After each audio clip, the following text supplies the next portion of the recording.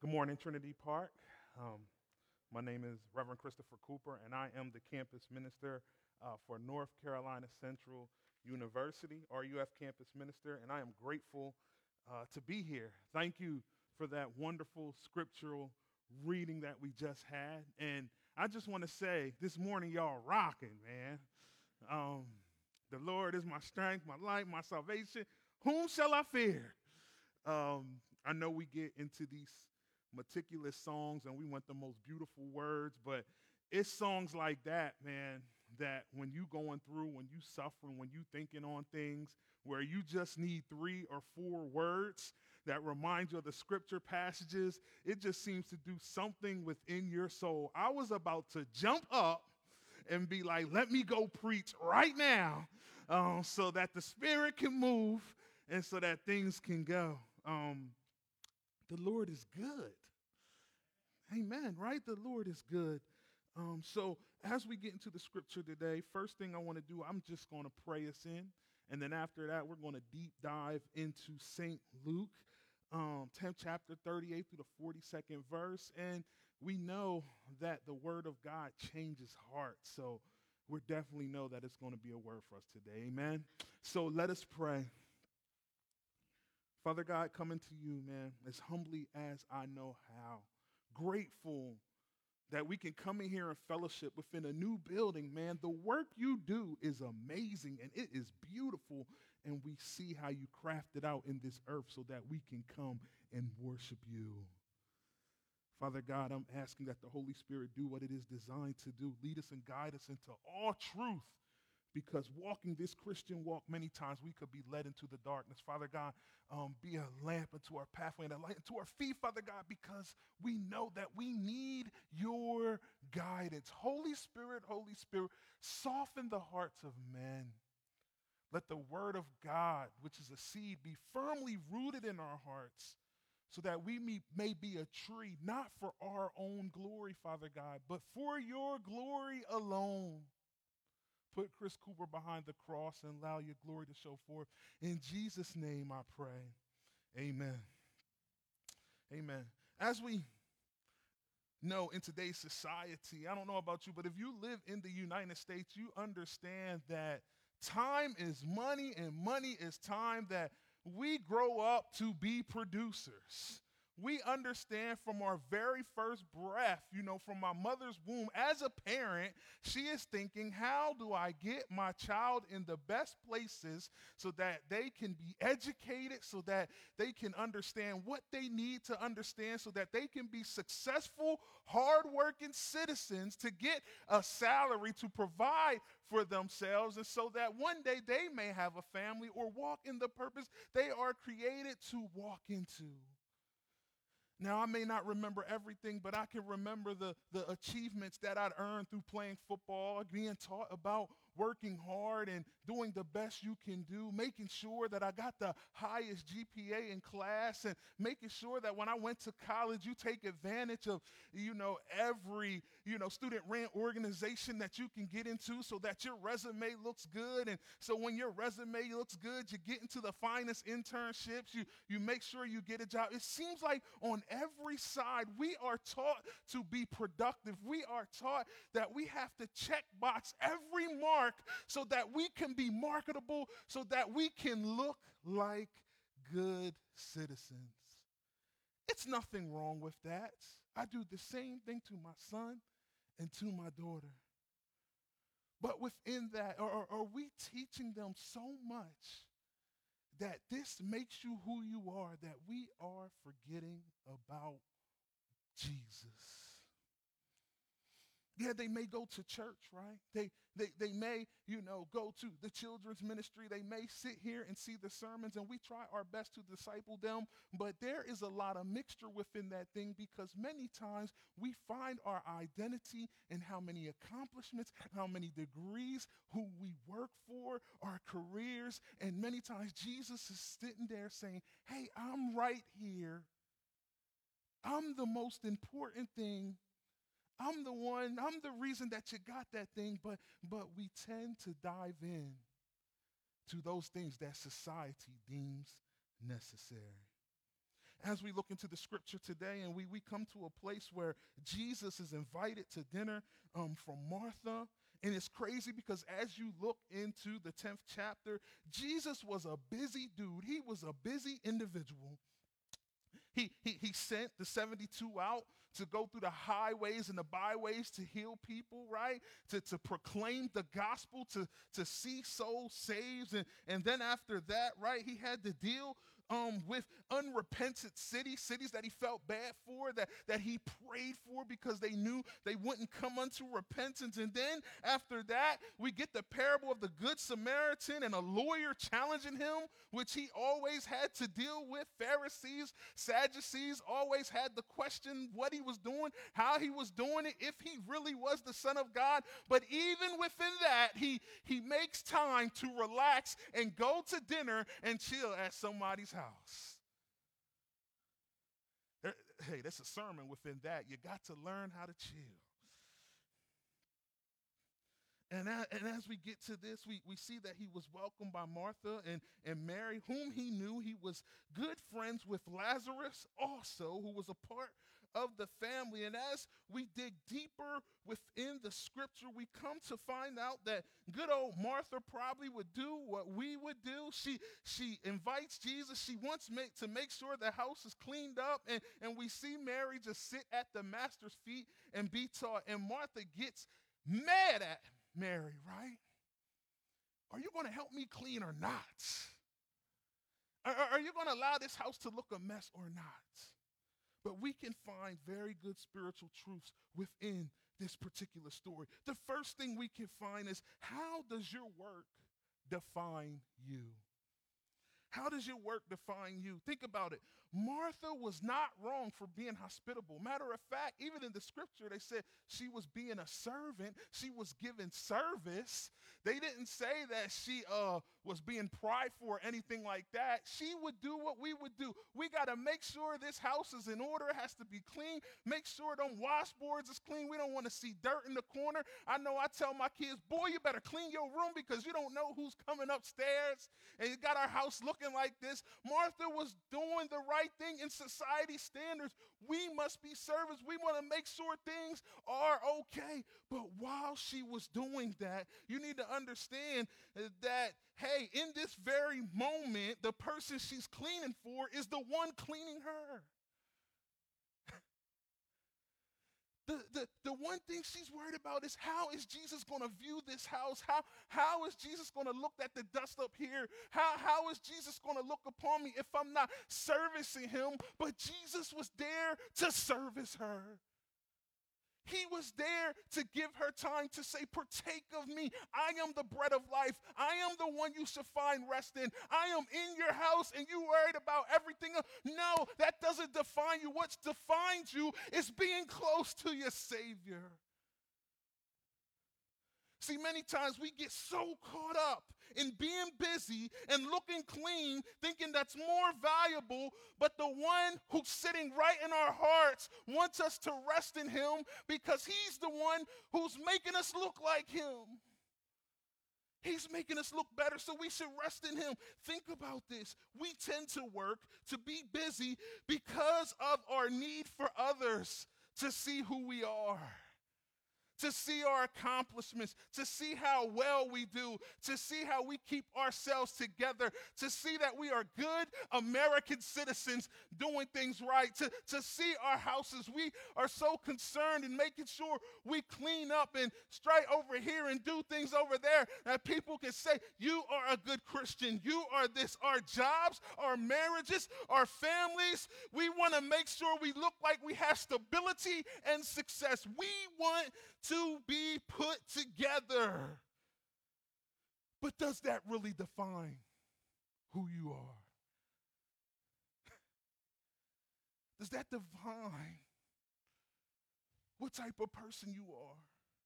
Does that define your relationship with Christ? Does that define the reason why you're here on this earth? I would answer that by saying no. What defines it is that you have Jesus Christ. That you have Jesus Christ. Not only do we ask the question, right? How does your work define you, or how does you get these accomplishments define you? We need to also ask, what is the source of your work? Is the source of your work so that you may be self-glorified? Is the source of your work, so somebody can say, I'm proud of you. Is the source of your work so that, when they see my name, that I'm a self-made person, that you know what, they get to know me, that it's all about my selfishness. See, when we take that approach, Martha was so concerned about cleaning her house and doing everything. It's crazy what Jesus said to her. He said, Martha, Martha, you are anxious and troubled about many things. See, when we concern about what people are talking about us and how we're getting the glory and how our work defines us, don't you know that brings more anxiety and worry, because you can never be perfect. You can never live up to even the standards you put before yourself, let alone the standards you feel like Christ puts on you. You can never be what you think you ought to be. So within that, it brings more worry, it brings more anxiety, it brings more pressure, and it brings more weight, baby. But only person who can take that is Jesus Christ. We get so caught up in service, and we get so caught up in our own selfishness. We get so caught up in what people think and society thinks, that within that, if we do something wrong, we worry. Oh, if this job goes bad, we worry. We be anxious. If maybe we made a mistake on a report, we're anxious. How am I going to feed my family? How am I going to do these things? But what you don't understand is you have Jesus. You have Jesus. Let me tell you a story.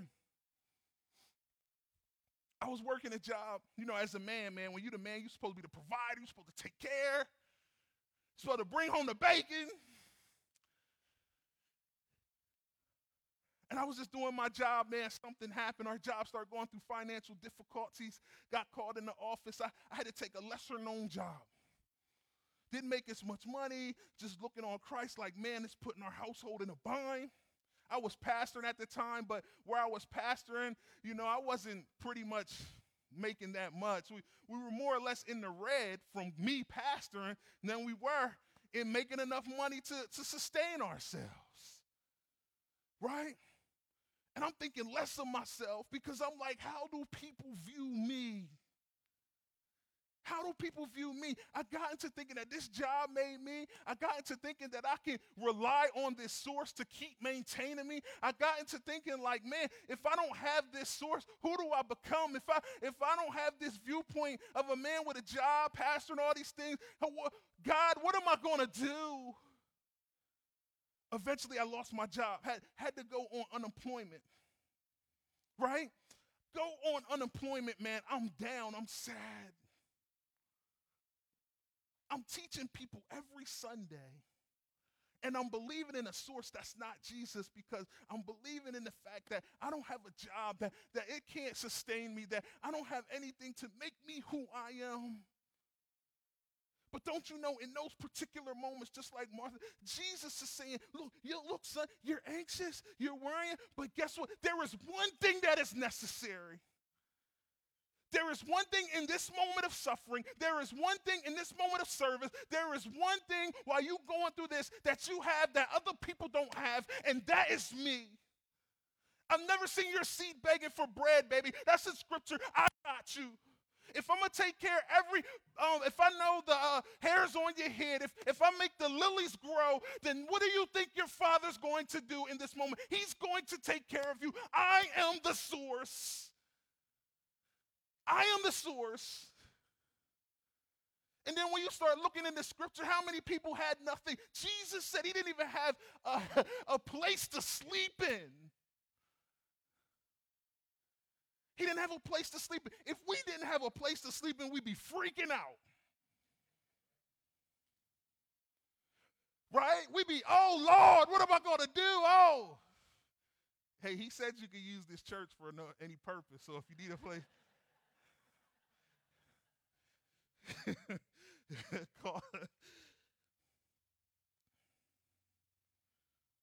is the source of your work? We have to be very careful, just like Martha, that we get so hung up on what we think we should be doing and how we look and what we actually rely on and are rooted on, which may be self-glorification, which may be our own selfish, that is actually pushing us away from Jesus. The number one culprit of figuring out this type of selfishness and pride is that we tend to look at others and get mad at them. Mary, you lazy. You gonna have me cleaning up all of this while you sit there at Jesus' feet? Don't you think you should be working too? See, when we start struggling, right, we start blaming others. It's a natural human thing to do. Oh, I do more than you. I'm going to point out that I do this, and this. You do this, and you're going to sit here and relax during this time. I'm doing all the work. And you start finding yourself saying, I.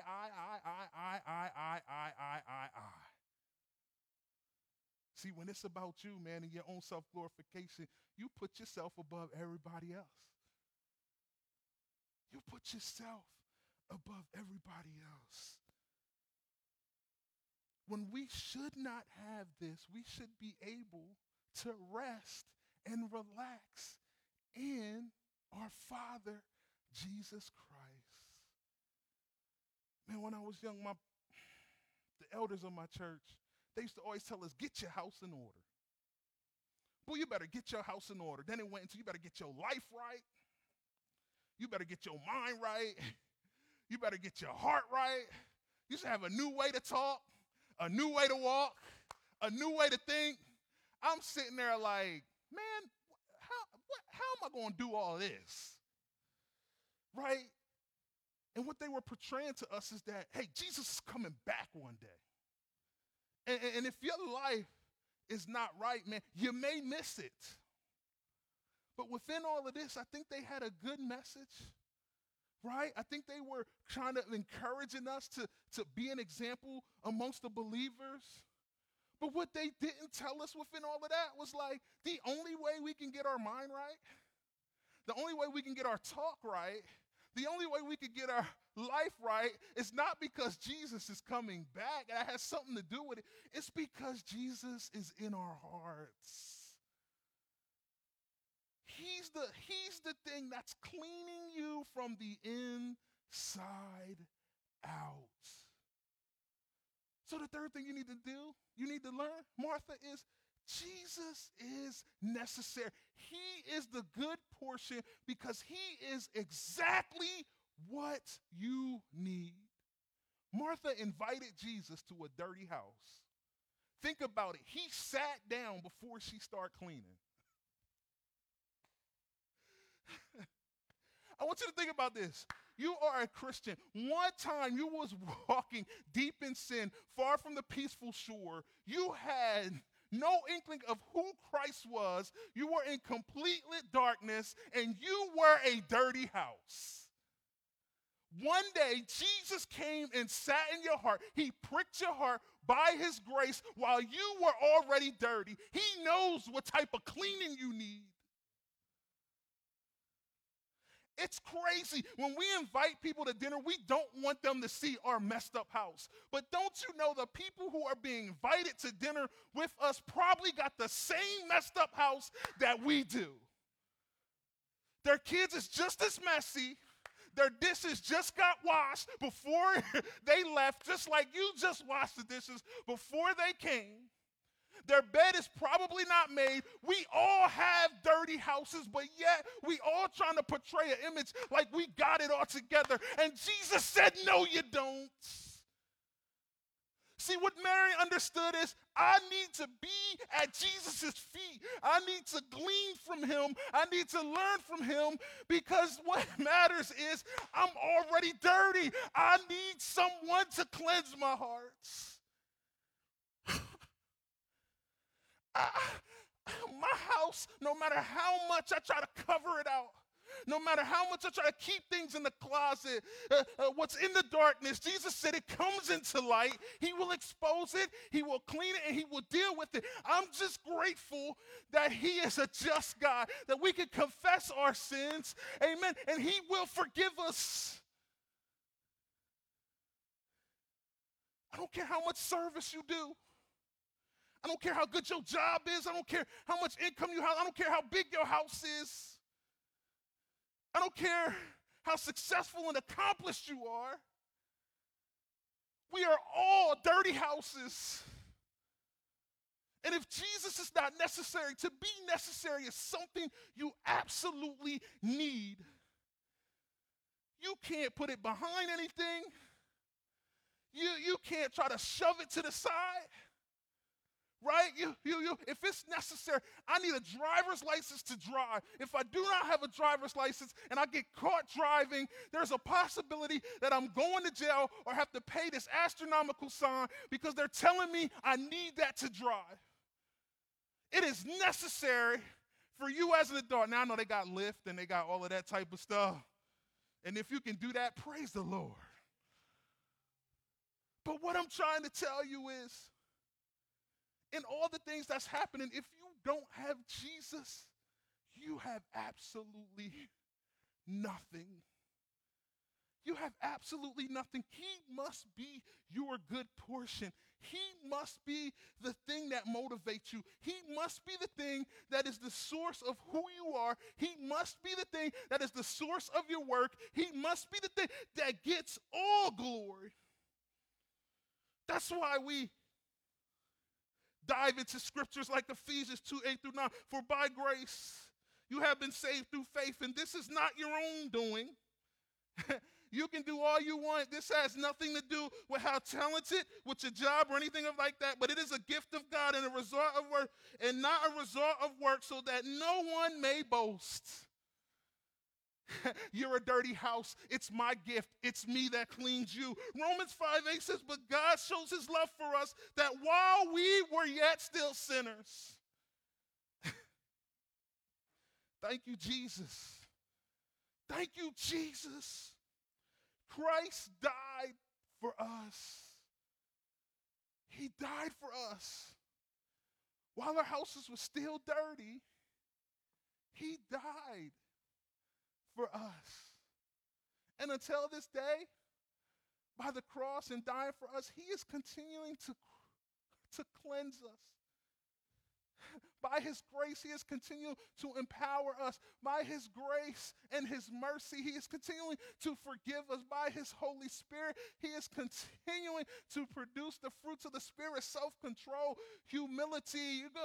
Just name them down the line. He is continuing to do those things. And Mary understood that I must rest at the feet of Jesus because this is necessary for my life. If you're going to walk this walk, you're going to have to put Jesus as the main source, as the main motivation, as the main thing in your life. Because if not, you'll always walk in anxiety. You'll always walk in worry. You'll always walk according to man's what they see as successful. You'll always walk in a place where you feel a little uneasy because you don't have the one thing that is necessary for us in this world, and that is Jesus Christ. I leave with this. He is so necessary that when he does come back, if we are not his children, then guess what? We will not be in his presence forever. So not only does he necessary here on earth, but he's necessary to get in a place with him, to be with him forever, to rest in him, to have joy in him, so we can have a rest here on earth with him while we're serving, and then yet we will rest forever with him in the end. And I don't know about you, that is enough conviction for me to say, you know what, Jesus? While I yet still work, while it's day, while I still yet service and try to clean my house, I need to come to an understanding that at the end of the day, if I don't have time, like Mary, to just sit at your feet and just rest within you and how great you are, you see my flaws, you see my cracks, you see my dirtiness. But thank God, man, you continue to sit in my house.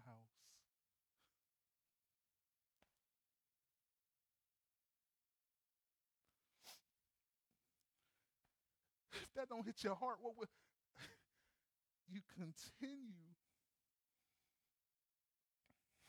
Who am I that you are mindful of me individually, all these people, to sit in my house and you continue to just chill with me and love on me and forgive me and be merciful and be loving and continue to clean when I'm not deserving. Jesus is necessary.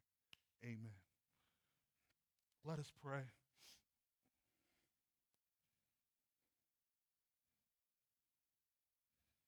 Father God, man, you are an amazing.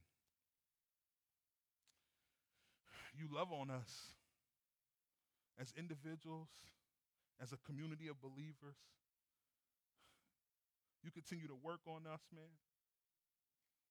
As clay, you're continually to mold us into whom you want us to be, Father God. Let us not get so bogged down with the worries and anxiety of finding our source in other things besides you, or being defined of what society deems definable, Father God. But while doing it, Father God, let us understand, like Mary did, that you are necessary, that we can rest in you, that we can be taught by you, that we can serve through you, and that we can dwell in your love and find peace and rest even in our busyness. In Jesus' name I pray. Amen.